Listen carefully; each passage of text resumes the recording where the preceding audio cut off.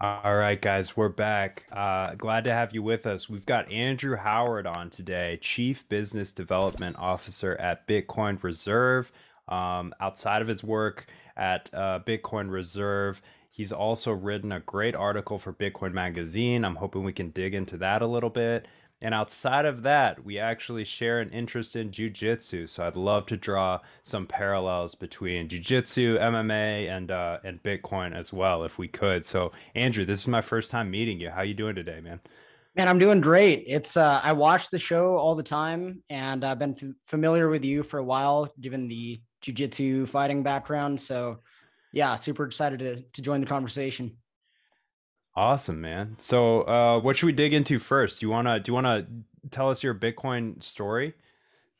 Yeah, wow. Well, so it began in 2017, and I was still in active duty Marine Corps at the time. I was stationed in Camp Pendleton in San Diego, and yeah, I mean, I had gotten into like Austrian economics and Ron Paul. I read End the Fed. I read The Creature from Jekyll Island. I got into the libertarian Austrian school of thought. And with that came the realization that, like, holy shit, the United States government can't have all these military interventions in all these countries without the money printer. And that was just such a foreign concept to me that I had never grasped before. So yeah, I got into gold at the time, and then I found out about Bitcoin through another libertarian activist who's also a Marine veteran turned like libertarian. And yeah, man, at that point, I mean, during the like big run up in 2017, I was in a training exercise where I didn't have internet. So I was basically forced to huddle, which looking back on it is actually a really good thing. So yeah, I mean, that's basically how I got involved in a nutshell. I mean, I joined the Marine Corps because like pretty much every Bitcoiner, I care about freedom more than anything. I think without freedom, you don't have anything at all. And Bitcoin definitely helped me realize that, the true, the true threat to freedom is the money printer and politics, basically. So now my passion and my mission in life is just spreading the word about Bitcoin, helping out Bitcoin Reserve, help people in Europe buy Bitcoin, talking about freedom on my podcast, and talking with awesome folks like yourself as well. That's awesome. Have you had a chance to talk to Jason Lowery yet? What do you think of his rather militaristic vision of Bitcoin? Yeah. So I have requested a debate multiple times. I've shared I've shared the video like literally every time he would tweet about how he uses these buzzwords like defense as a service, and his entire thesis is completely wrong, because national defense, standing armies are what make countries less safe, and that sounds like a crazy thing for people to grasp, but that's the reality. So anyways, can you go into that? Can you go into that a bit? What do you mean by it that makes them less safe? Yeah. So I talked about this on my recent podcast episode with actually another Marine veteran, Bitcoiner. And basically, if you think about it, the idea of getting millions of young people and giving them machine guns and then telling them not to question anything, like maybe that's not a good idea. And of course they tell you when you're in the military, if you get an unconstitutional order, you're legally obligated to disobey it. But nobody knows what an unconstitutional order is. I mean, the majority of people who join the military do not read the Constitution. So, this whole notion that we're actually gaining something from standing armies, plus the founding fathers of America warned against a standing army. The Second Amendment, people talk about the Second Amendment a lot, but one thing they often do not talk about is the militia in the Second Amendment. This is the original purpose. This is why Japan didn't invade mainland US. I forget his name, but he was some high up Japanese official in the military. And he said the reason that we did not invade mainland United States is because we would find a rifle behind every blade of grass. And that's really what it is. And if you look at, the United States military going into Afghanistan, Iraq, Vietnam, these small countries, the biggest military superpower on planet Earth could not defeat basically a bunch of farmers fighting for their homeland. So yeah, that's my answer to that. So you think the defense in the United States, it'd be better off if it was just the people rather than a standing army? Is that what you're saying? I absolutely do. Okay. Yeah. And plus, if you look at the United States government, I mean, if you really want to trust the government to keep you safe, I think we, at this point, almost 2 years into this panic, if you don't see that the government does not care about your safety, then you got to take the blinders off. I mean, there are many examples of that too, like Building 7. If we want to get real deep into it. Yeah. I mean, listen, talk about Building 7. Let's do it, man. I'm no architect or engineer, but I do know that 3 planes collapsed on 9/11, and 2 of them had planes flying into them. One of them did not.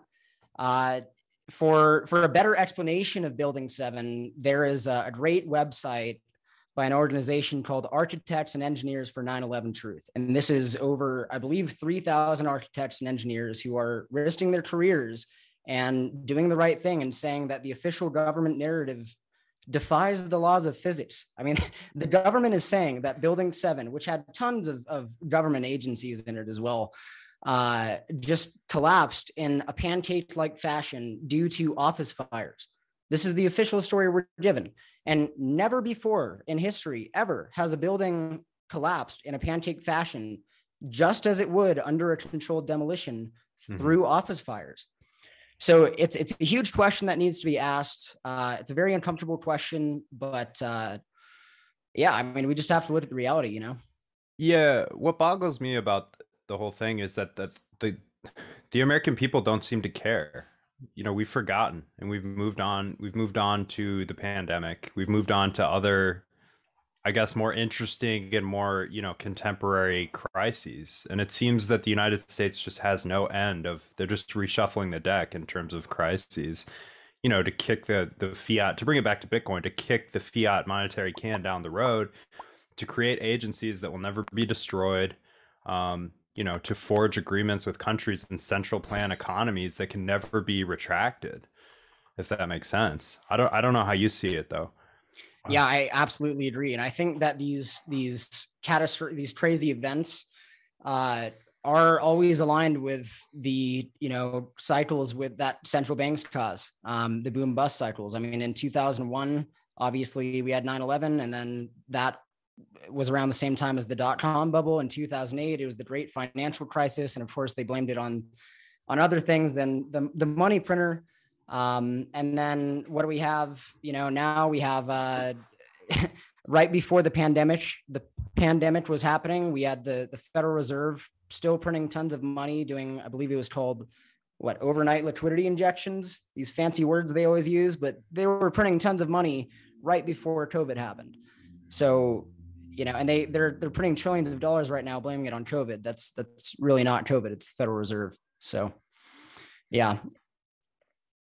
I will say too, as a Bitcoiner, it is very advantageous to be able to recognize the cause of these boom bust cycles, because you can plan ahead for the future a lot better. I mean, nobody knows when these crashes are going to happen, but I mean, most people just listen to their financial advisors, and they have a 60-40 diversified portfolio, and these things completely catch them off guard. Yeah, absolutely. So what kind of strategy, did you start with in terms of Bitcoin, and where are you at now in terms of, like an accumulation strategy? Do you own other assets? I mean, how do you look at it? Well, there's this really awesome token. I'd love to talk to you about it. I'm just kidding. I was like, oh God. Yeah, I mean, I started with basically the hard money philosophy, right? Like, eventually all fiat currencies have to die. So I should own hard assets. So that I bought gold, got silver.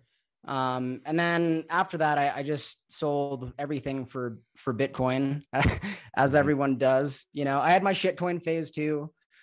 I've repented since then, but yeah, I mean, at the end of the day, once you realize that there are 7.8 billion people on Earth and only 21 million Bitcoin, and eventually the hardest money always wins, why would I buy anything else, especially as a young guy who can handle some, I don't want to call it risk, because I truly do not look at Bitcoin like it's a risky investment at this point, but volatility. How old are you? Oh, I hate that question. I'm sorry. I'm 24. Oh, you are really young. Okay, you're younger than me even. Nice. So when did you get involved in jiu-jitsu? Was this after the Marines? No, it was before. So I got in jiu-jitsu when I was like 16-ish, and I've done it, you know, off and on since then. Of course, the military like put a pause on it, but yeah, man, other than Bitcoin, like jiu-jitsu keeps me sane for sure.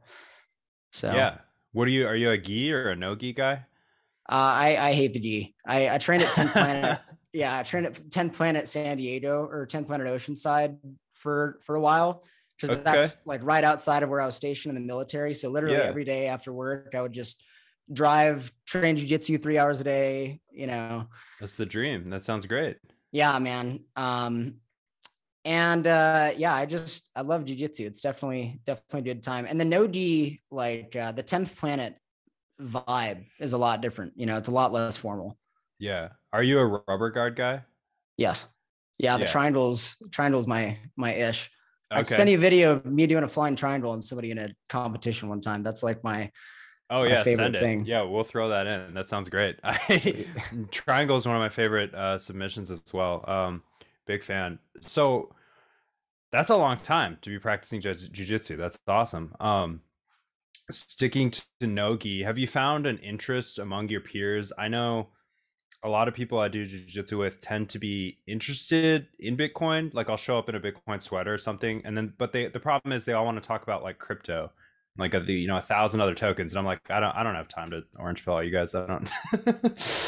Yeah, I mean that's why we create content, right? Like so they can just come and watch and just refer them. Yeah. Yeah, exactly. Yeah, man. I mean, it's the same issue with everybody, right? When they first get interested, they see like Shiba Inu going up, 10 times, and then they see Bitcoin doing a 2x, and they want the biggest return.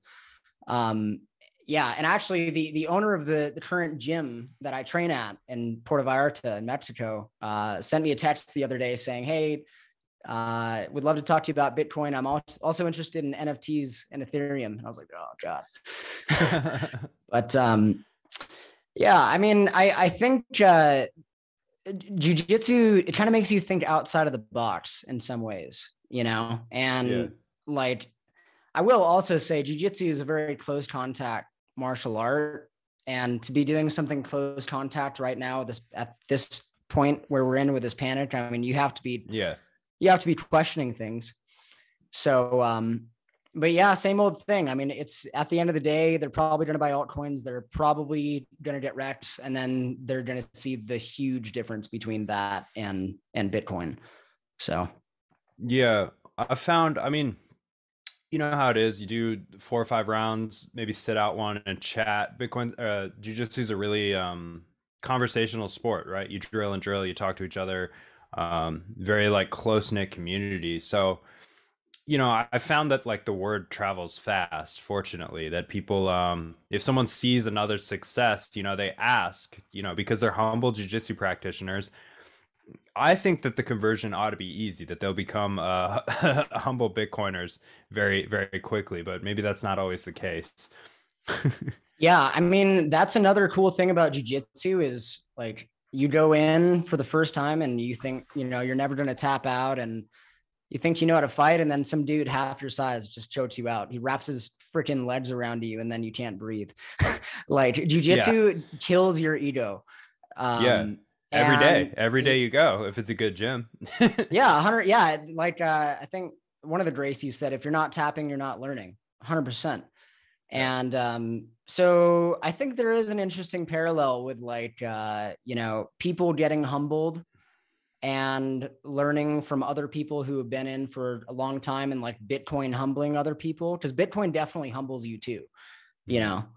So, yeah, it's such a cool sport. I mean, it's for 5 minutes, you're trying to basically kill somebody in a very organized, safe way. And then after that, you hug and talk about life.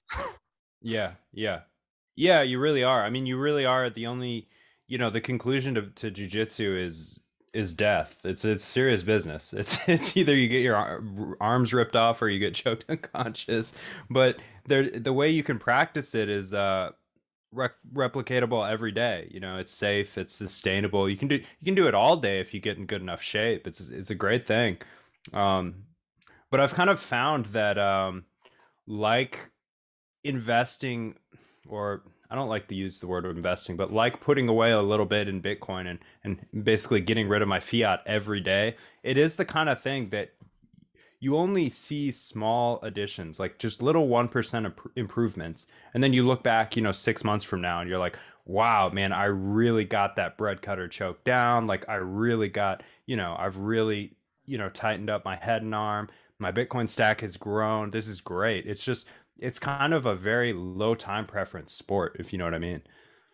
Yeah, it is. And that's really the difference between human behavior and animal behavior. And what the fiat system does is it basically creates animal behavior among humans. I mean, the core difference between us and animals is we can plan for the future. And, I mean, the fact that people don't, I mean, now they have something to save in because of Bitcoin, but prior to Bitcoin, I mean, if you save in fiat currency, you're going to be living paycheck to paycheck, of course. And that's why my generation, the millennial generation is largely broke, because they haven't owned these assets all these years that go up fairly proportionately to the rise of inflation. And so, I mean, what do you see? You go on that website, WTF happened on 1971, and you see so many things like obesity, children born out of wedlock, divorces, suicides, meat consumption, just so many different factors of how every aspect of life is affected by this shitty monopoly money that we've all been using. And yeah, so I mean, it's a really shitty time to be alive in some ways, but it's also a very exciting time to be alive too, because I mean, I can't imagine where we would be at without Bitcoin. I mean, money is as common among human beings as water and food.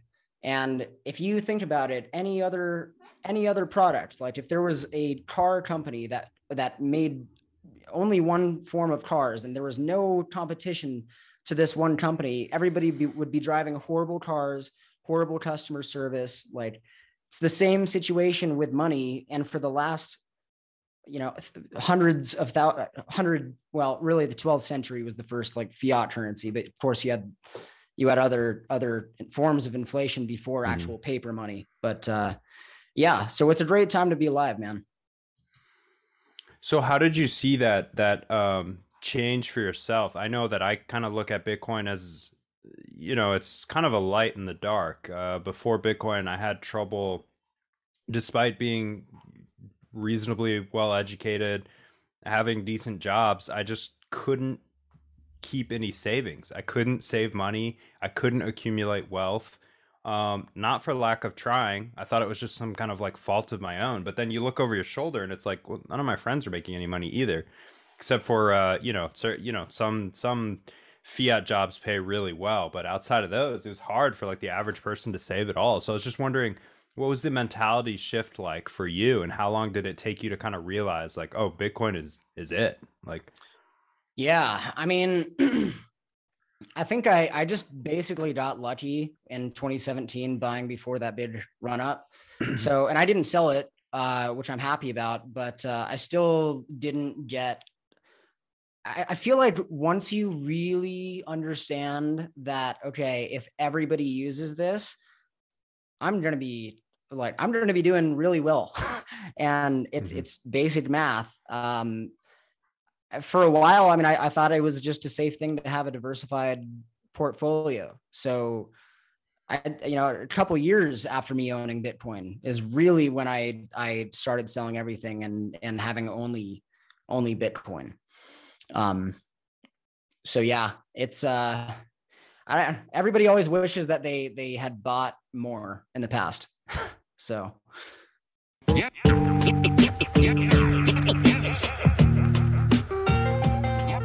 Yo, what is going on, plebs? We're going to take a break from our programming to tell you about the resurrection of our print magazine, starting with the El Salvador issue.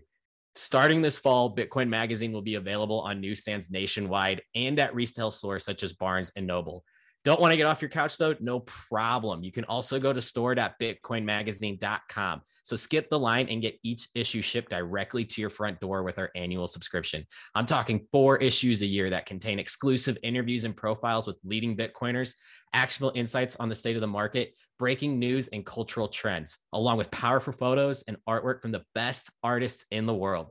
Subscribe today and get 21% off using code podcast at checkout. That's PODCAST podcast at checkout. The world of crypto can seem like the Wild West sometimes. Soaring highs, crashing lows, celebrity shills, and new coins popping up seemingly out of nowhere every day. Look, we get it because we've been there before. At Bitcoin Magazine, we aim to filter out the noise and help newcomers concentrate on the signal. That's why we focus on Bitcoin only. Learning about Bitcoin may seem intimidating at first, but we've worked hard to break things down in a simple and digestible format that anyone can understand. Bitcoin Magazine has launched a free 21-day email course that teaches you about the fundamentals of Bitcoin. You'll receive one new lesson each day that covers a brand new topic as we guide you down the Bitcoin rabbit hole with quick and easy 3 to 5 minute reads. Not only do you get the free course, but everyone who completes the quiz at the end will earn some free Bitcoin. Start learning and earning Bitcoin today. Visit b.tc/21 days to enroll.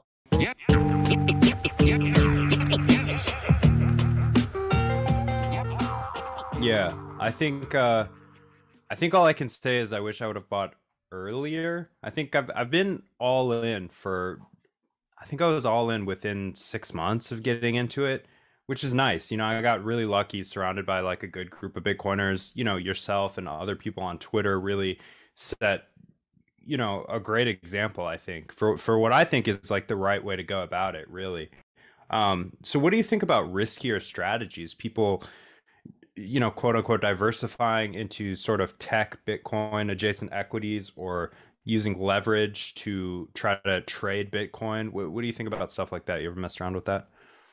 I've been tempted, but here's the way I view trading. Like I don't look down on anybody who does trading, and I understand why they do it. But just for me and my life, like I don't think trading does anything productive, really. There's no like real world thing that is being produced from trading. You're basically just like hoping you're playing your cards right and setting charts all day. And that's cool. Like I hope for every Bitcoiner trading, like I hope you make money and I hope you do good things with your money. And I know you probably will because you're a Bitcoiner. But as for me, I have other things to do. I mean, I'm working all the time with Bitcoin Reserve. I don't have time to trade options. So I just want to stack my sats and just save. I mean, that's the thing with fiat currency is it produces malinvestments, and you have like your grandma doing trading. It's not supposed to happen. Grandma's just supposed to save her money. I mean, not everybody is supposed to be an investor. So yeah, I mean, that's my opinion. I don't trade options or anything like that. Nice. Yeah. I messed around with it early on. I think I can leave it be for the foreseeable future. I just always feel like I don't have, like, I understand it. I know how to trade options.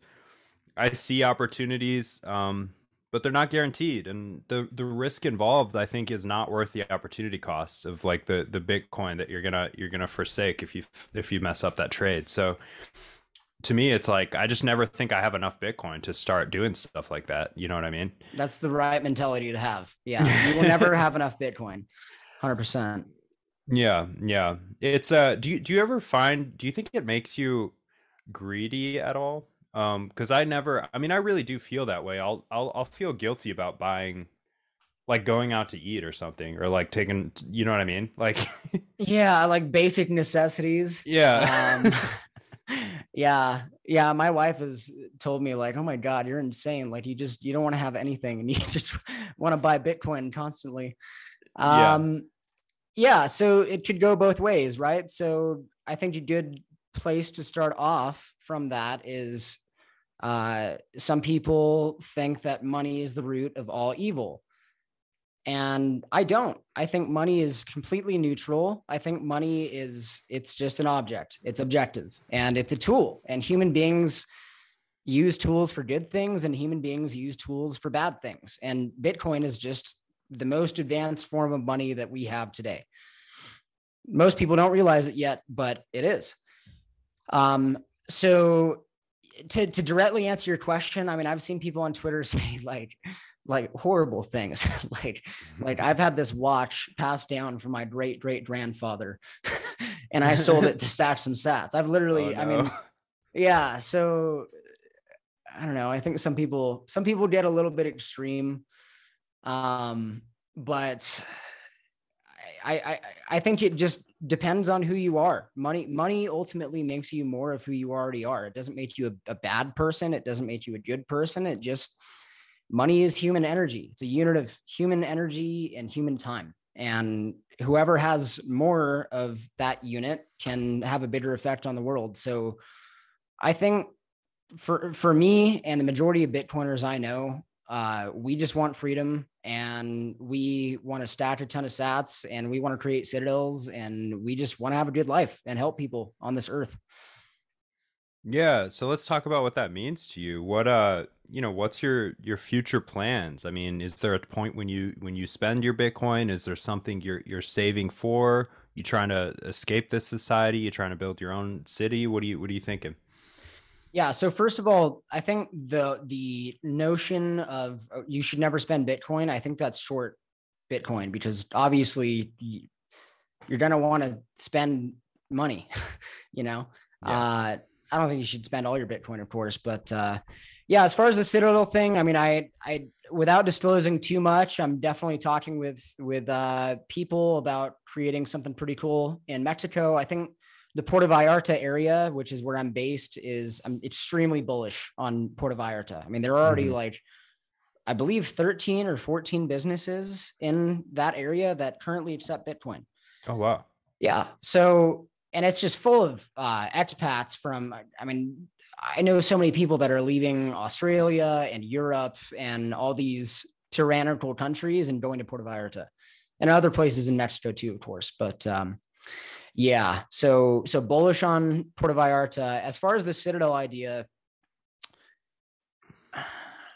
I think I've developed kind of a different mindset over the Citadels. I initially thought, okay, well, you know, we can just get tons and tons, like hundreds and hundreds and hundreds of Bitcoiners and just buy this one area and create like it's just going to be like a free sovereign area.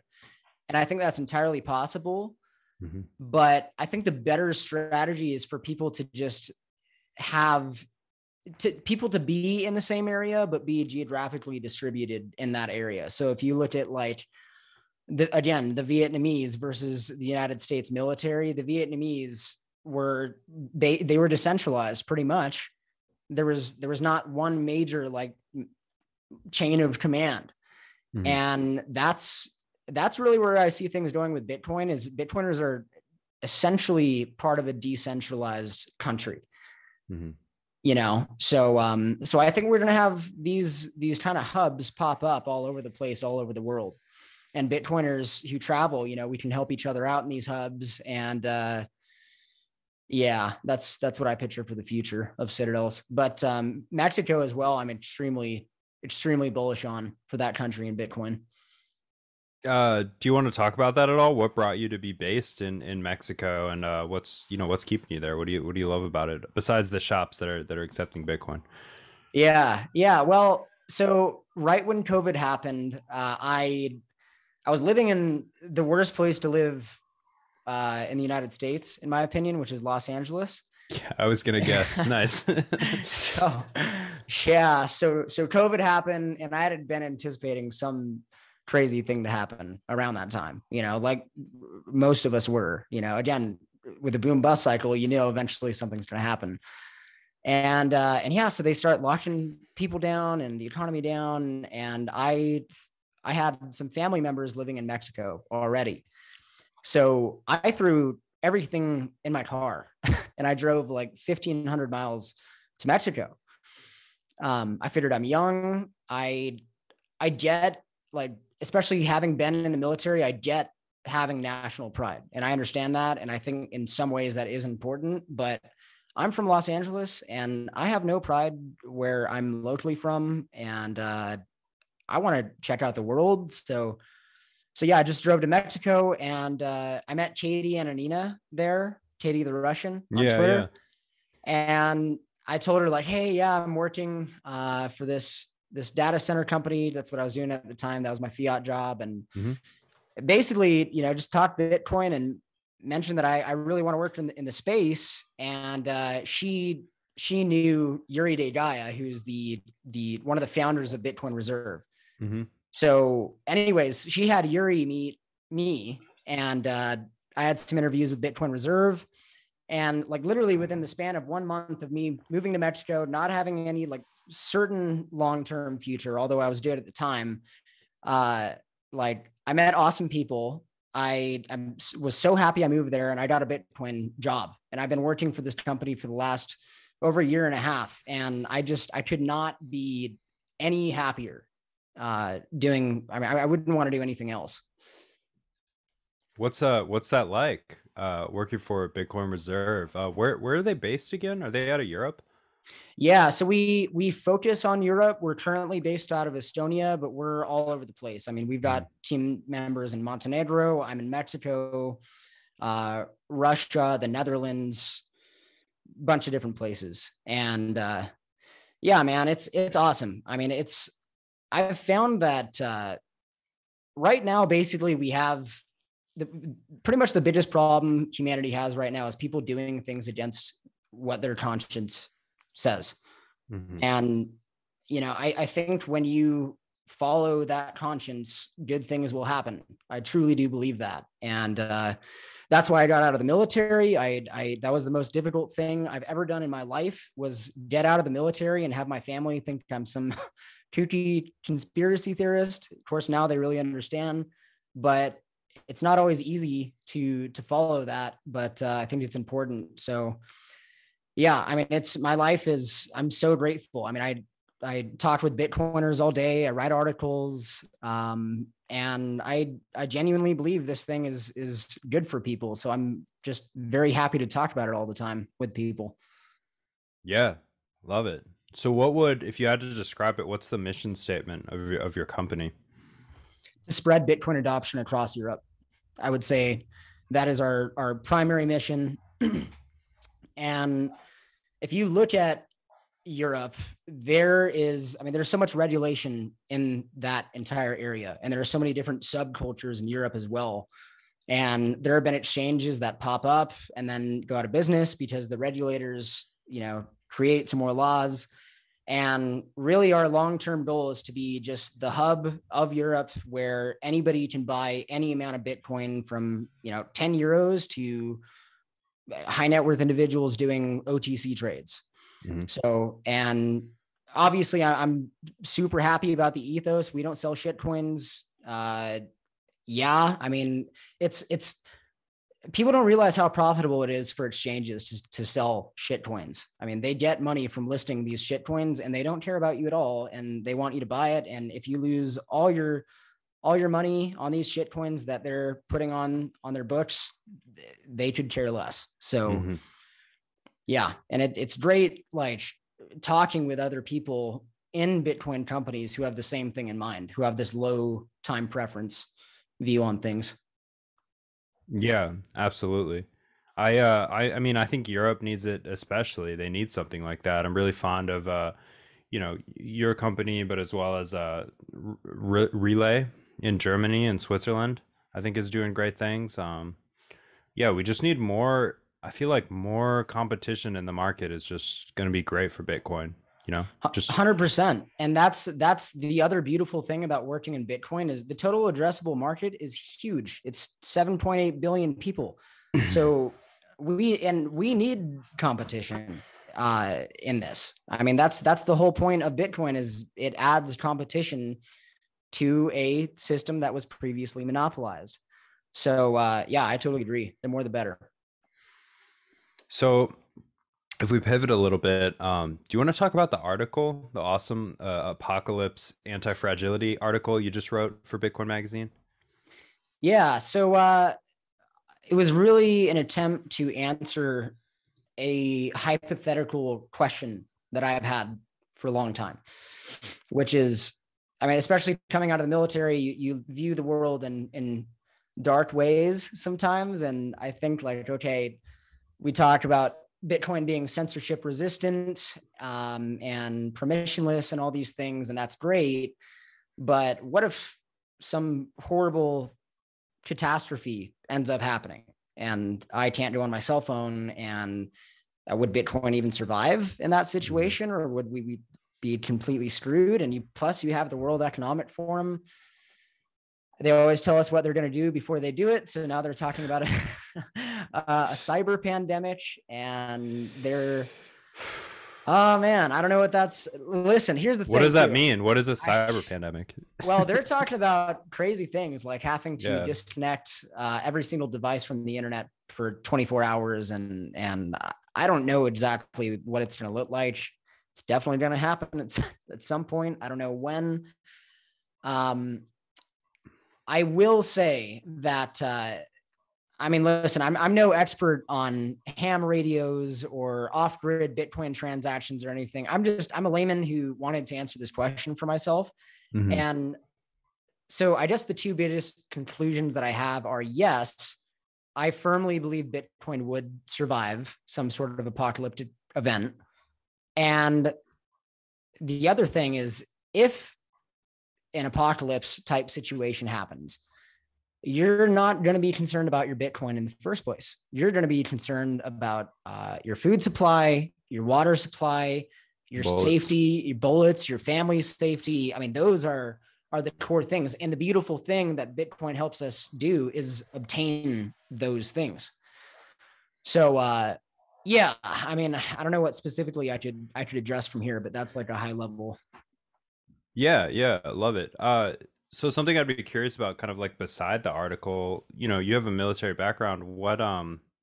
What's your, like, do you have a bug out plan? Do you have aspects of that plan you could share or talk about? That stuff's so interesting to me, what people think would happen. Because I live in the East Coast. Like, if something happens here, I'm fucked, bro. Like, if it's like, it's like, you know what I mean? If it's 5 o'clock any day of the week, I'm fucked. I can't go anywhere. There's too much traffic. Like, I mean, I don't want to tell anybody my details, of course, and I know that's what you're asking about, but like the first part of my bug out plan is not living in a city and being in Mexico. And I don't think everybody should move to Mexico. I don't think like that's the solution. I think there are many different solutions, but basically if you're in a city, you need to get the fuck out.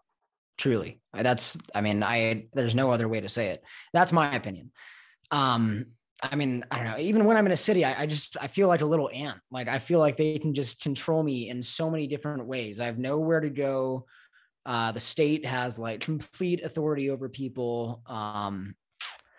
Yeah. So the first thing is just to get out of the city. As far as, my specific plan, I definitely think everybody should have their own resources or access to resources.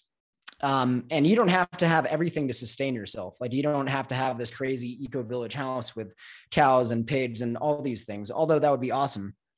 And that's what I definitely want. But what you really want is to be in an area around people who have no faith in government and who have their own resources. And I see that that's just one of the most appealing things about Mexico for me is, I mean, you go to Mexico City or Querétaro or just Guadalajara, and it's a typical city, but if you go outside of that, you have like great, decent people who are anarcho-capitalists who just don't even realize it. I mean, they all have like farms. They all have strong family values, and plus, I'll end on this note. I love Mexico too because it's already pretty much, it's been a failed state. They had very bad inflation in the 70s, very bad inflation in the 90s. They had a currency reset in the 90s, actually, from the old peso to the new peso, and they took off like 3 zeros. But that's just a really safe thing to do, to be around people who've already weathered the storm or who know that the storm is coming and have properly prepared for it. So, Yeah, I'm curious. I moved here recently from New Mexico, which is not Mexico, but it is. Popped down to Mexico a couple times. I've been to like Juarez, not the greatest place to visit by any means. So I was just curious, what's that like in your neck of the woods? Is it safe? Do average people, will they feel secure there? Because I know even just living in Albuquerque, I was living there training MMA, fighting all day and night, and strapped to the gills, and I didn't feel safe. Like the place was just hood. So I'm just curious what it's like where you're at. yeah. I'm just curious real quick. Were you at that big, I forget the name of that gym? Yeah, I was at Jackson Wink. Oh, I awesome. used to live at Jackson Wink. Yeah. Oh, that's really cool. Cool. Yeah. Mexico is definitely not a place for naive people. I'm not going to hide that. I'm not saying it's a perfect country. I'm not saying everywhere in the country is safe. That said, it's a big country. And I always say, I mean, if you're saying Mexico is just this dangerous place, that's like saying the United States is dangerous because shootings happen in Chicago. Like it's a very big country, and there are subcultures in that country. So yeah, you want to choose very wisely where you go in Mexico. I mean, I think Puerto Vallarta is the best spot in my opinion. I don't want to get into detail too much on the two governments in Mexico, but there are two governments basically. And I actually think that's quite American. And my reason for saying that is, again, going back to the Second Amendment of the Constitution, it talks about a well-armed militia. And we have Thomas Jefferson saying, when there is tyranny, the people fear the government. When there is liberty, the government fears the people. The point of the militia was to keep the government in check. And the United States does not have that anymore. And I don't think it's any fault of, I mean, obviously it is the fault of American people, but like, I think there are a lot of freedom loving people in America. I think America has particularly been a target for that reason. You look at things like Ruby Ridge or Waco, things like that. I mean, there's definitely like a clear intention by federal authorities in the United States to make sure that people are afraid of basically defending themselves. So that's one difference that I like in Mexico. There are a lot of other good areas as well, but yeah, that's my opinion. Interesting. So do you think that we need some kind of event for people to, turn the tables here in the United States? Or do you think there will be a natural like pendulum shift back to people kind of coming to their senses, arming themselves, buying Bitcoin, things like that? Well, there's that saying, what is it? Bad times create strong men create good times create bitches, pretty much.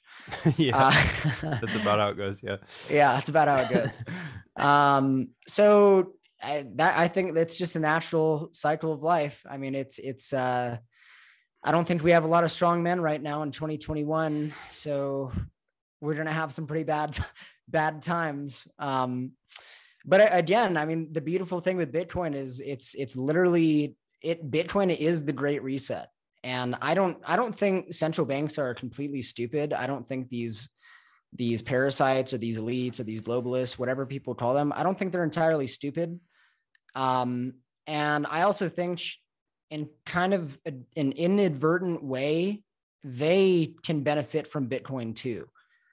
So I think Bitcoin really is the exit plan for many different reasons. But again, it's just human ignorance is the biggest issue. Is you can lead a horse to water, but you can't make it drink. I mean, some family members you try and talk about Bitcoin with, and they just won't listen. And like Alex Fexty talks about with a remnant, like what we need to be doing right now is talking with the people who are actually able to comprehend what we're saying, because there are TFGs, there are too far gones who exist.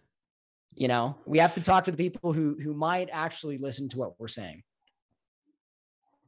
I've got a interesting comment that just popped up. It says Bitcoin was created by China. They own over 60% of Bitcoin that we know. And that the Binance market cap is owned by a chap from China. Oh, how do you help these people, man? I don't. Dude, I have somebody that hasn't bought Bitcoin because of the Tether FUD since like under $1,000. It's the FUD is eventually they're going to buy it. But, and the thing I say too is, okay, well, just in case you're wrong, you might want to just have some. Yeah, of course, just in case it catches on. But it's also like, they can't get out of their own way. Like there's like a cognitive dissonance there where people are just taking, this fantasy. They want to be told that whatever moves they've made are the right moves, right? They don't want to have to admit that everything they knew about money is wrong. Everything they were raised believing about the financial system, about the US government is wrong. And they need to rebuild their vision of the world in their head. Like it's hard work. It's hard work to come to a new understanding that money is not something that is mandated by a government. That's not a true definition of money. I mean, take out the word true. That's not money. That's government mandate. Money is something that we can all agree upon and use as a tool, and something that's immutable and immune to governance. And it's frustrating, man, because I think the people that are going to have the hardest time that they will understand Bitcoin, but it'll be expensive, way too expensive for them to acquire, what we're fortunate enough to acquire on a daily basis now. Yeah, Bitcoin rewards people who pursue truth, and it punishes ignorance.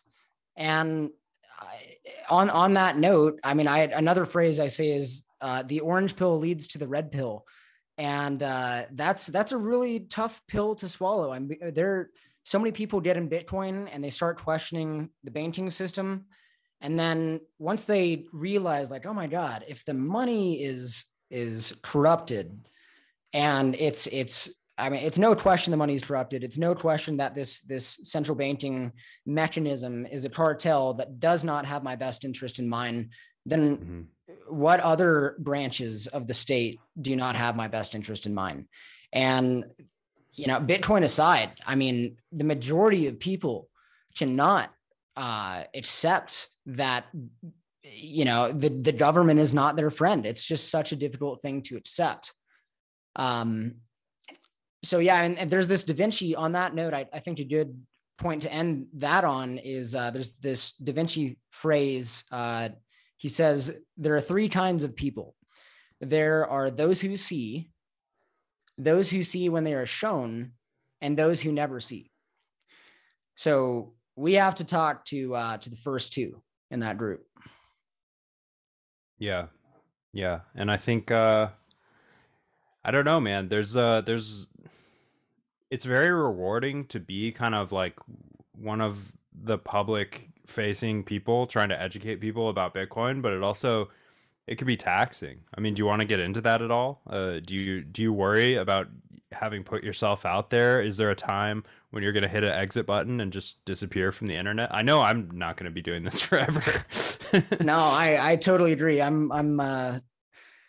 There's definitely going to be a point when I just want to chill and like read all day, but I think that's going to be a long time from now. To be honest, I say that, but I really like confrontation sometimes, and like Bitcoiners have to be confrontational. Like we are buying. I mean, there's the toxic accusation that gets thrown at us, but like, dude, without Bitcoiners being willing to piss people off and tell them the truth, which is not easy to hear all the time.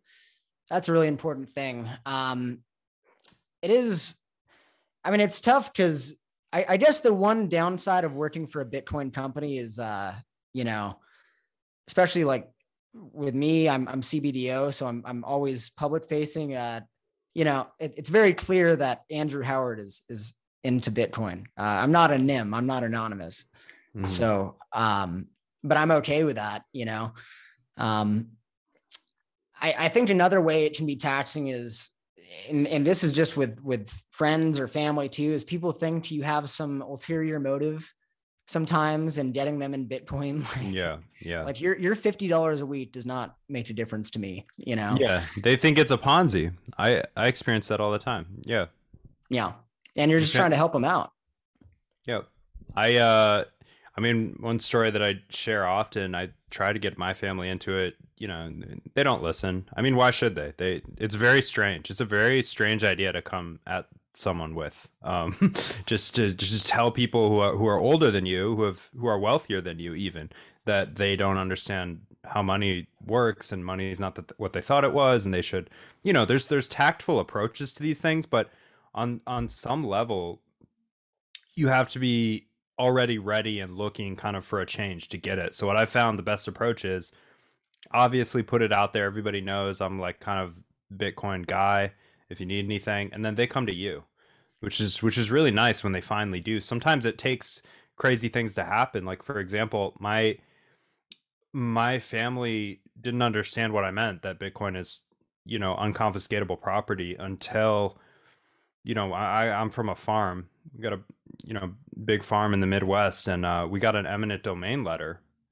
They came to confiscate, you know, several miles of our land and destroy tons of, you know, field tiling, perfectly good timber that we've lived on this land for about 100 years. So it's like, that's so criminal. It's criminal, and it's for a private interest pipeline. That's the worst part. That's what enraged them. But I mean, we're fighting it, of course, but the nice thing is that made it click. They were like, oh, I don't own what I thought I owned. And I'm like, no, you don't own anything in this world.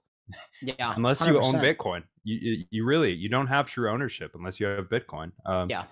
And that's a huge claim, but I'm willing to sit down and back that up with anyone all day. Like, it's absolutely true. You're only as free as you're able to defend. And you only own something as much as you're able to defend it. And I mean, I will say some Bitcoiners take this out of proportion, and they say, I mean, they don't own anything except for Bitcoin. And I'm sorry, like if the World Economic Forum is literally saying we should see famines of biblical proportions, which is a real phrase that they used, I want to have resources, but at the same time, 100%. I mean, the cost of enforcement, I mean, technically, I guess they could somehow confiscate Bitcoin, but I just think for them, there's no way they can actually enforce that with. It's a 1-by-1 base. They have to torture every person.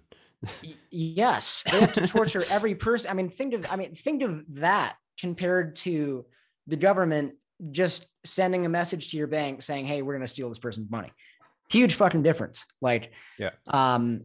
So yeah, you 100% own Bitcoin, and tragic accidents occur as well. I mean, boating accidents occur, and sometimes you could lose your Bitcoin on boating accidents. And yeah, you know, there's no way any state authority could take it from you. So if that were the case. Yeah, and I think one of the reasons we're seeing all-time highs generally in this time period is because, like, people are realizing just carnally, just like, oh, the government wants to own my body too. Like, this isn't even mine. They're taking this from me. They already did when I was a kid. It never became an issue. I didn't realize, like, I had all these vaccines and what they mean and what it means to be medicated against your will. Yeah. What it means to be, you know, locked down your house or told, you know, you got batshit crazy Lori Lightfoot telling the people of Chicago, who could not be having a harder time just in general, that she's going to make their lives miserable if they don't get this vaccine. It's crazy. You don't have any self-sovereignty. Yeah, no, they're absolutely treating people like children. And most people, I don't want to say most, a lot of people want to be enslaved. Um, but yeah, man, I mean, that's another thing I love about Bitcoiners is regardless of what your opinion is on this injection, like everybody agrees, every Bitcoiner I know agrees that nothing should be forced into your body against your will. I mean, that is a basic moral principle that we should be agreeing on. Yeah, insofar as there are any human rights, that would be one I'm willing to protect and fight about. Yeah, that's a hard line in the sand for me. Yeah, absolutely. I mean, some things obviously you're better alive, but some things are worth dying for, and that's one of them. And I think that's why we have a lot of lower testosterone levels in males, and they basically they don't want men to be. It's easier to have a docile population. They don't want men questioning and actually doing something against this. Look, on that note, I mean, it's no coincidence that, the Harvard Nutrition Department was founded about 100 years ago now, and they have been slowly introducing soy into literally everything that you eat. You can't get away from it. And they've been so slowly replacing all of the things that you thought were nutritious with things that are not. They want you to eat oats for breakfast as if we were already living in a famine. They want to keep you away from meat.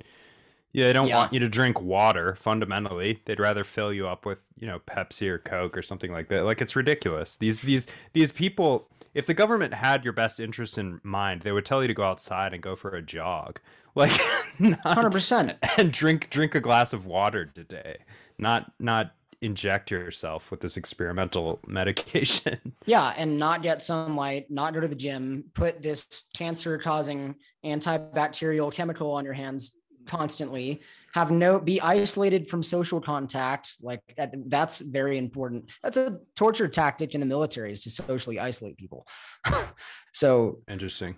Yeah, interesting times.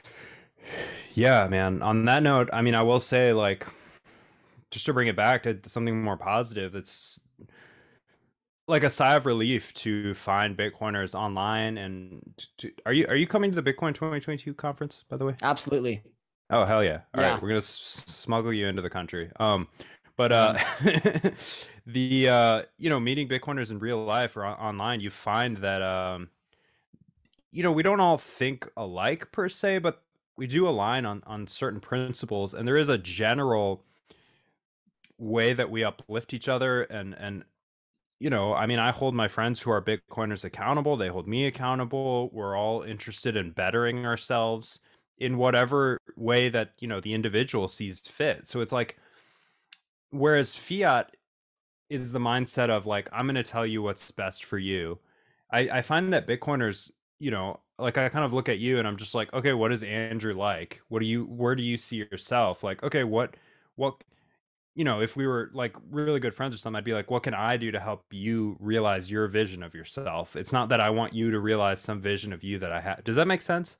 Absolutely. Absolutely. Yeah. I mean, that's something, it's another thing I love about Bitcoiners. We want to provide value to each other. I mean, the people that we worked with, and I mean, the other industries, they go to conferences, but it's just like, it's like a work conference. I mean, with Bitcoin, you go to a conference and it's work, and also people that you would hang out with, work aside. So, yeah, man, I love that part of Bitcoin is we all have the same goal in mind, and we want to help other people achieve that goal. And that's another huge difference between crypto and Bitcoin. Is crypto, there are 12,000 different cryptocurrencies. Everybody's got a different goal. Yeah, I don't know, man. They're coming from all angles, and they all want to steal your Bitcoin. So if anyone's listening, make sure you get that in cold storage. Are there other, what is your strategy going forward? We talked about this a little, but it's just a simple buy and hold mentality. I mean, that's where I'm at. Yeah, I mean, I've thought about the idea of lending. I'm getting interested in that. especially for I think that's going to be a huge thing. It already is a huge thing, but like a more prevalent thing with Bitcoiners, because it's so painful to just separate with some corn, even if it's for a farm or whatever you need. Like, just to know that, I mean, one Bitcoin, you're not going to want to, you don't want to tell anybody right now that you own one Bitcoin, but in the future, if you tell somebody that you own one Bitcoin, like your life is seriously going to be endangered. So, anyways, yeah, I guess the lending thing is one aspect to that I am interested in, but, yeah, man, I hate investing. I mean, I don't like spending a bunch of my time, or I didn't like spending a bunch of my time trying to figure out, what to put my money in and all that. I don't think it's fun. Like, I'd rather just save my money in Bitcoin and do other more productive things. Yeah, I'm with you on that. It's a simple strategy, but it takes all the activity bias out of everything. Takes all the biases out of everything, really, because you're not leaving anything to chance, are you? You're just accumulating and holding and going back about your life, finding more ways to deliver value to the world. Yeah, 100%. And that's what we're going to see more and more, is people are going to stop doing things they hate for the majority of the day. Like, think about how horrible this freaking system is that fiat currency gets people so broke to the point that, little Johnny has to go to his government indoctrination camp for 8 hours a day. And he can't stay home because both of his parents are barely putting food on the table and they're both working full-time jobs. Like, what a horrible lifestyle that is. The idea that tons of people on earth wake up every day and do something. They work with people that they don't want to be with, and they do something that they hate for the majority of the day. And then they come home tired and they watch TV and they basically mentally sedate themselves until they do it again the next day. And Bitcoin is breaking that cycle for sure. Yeah. Yeah.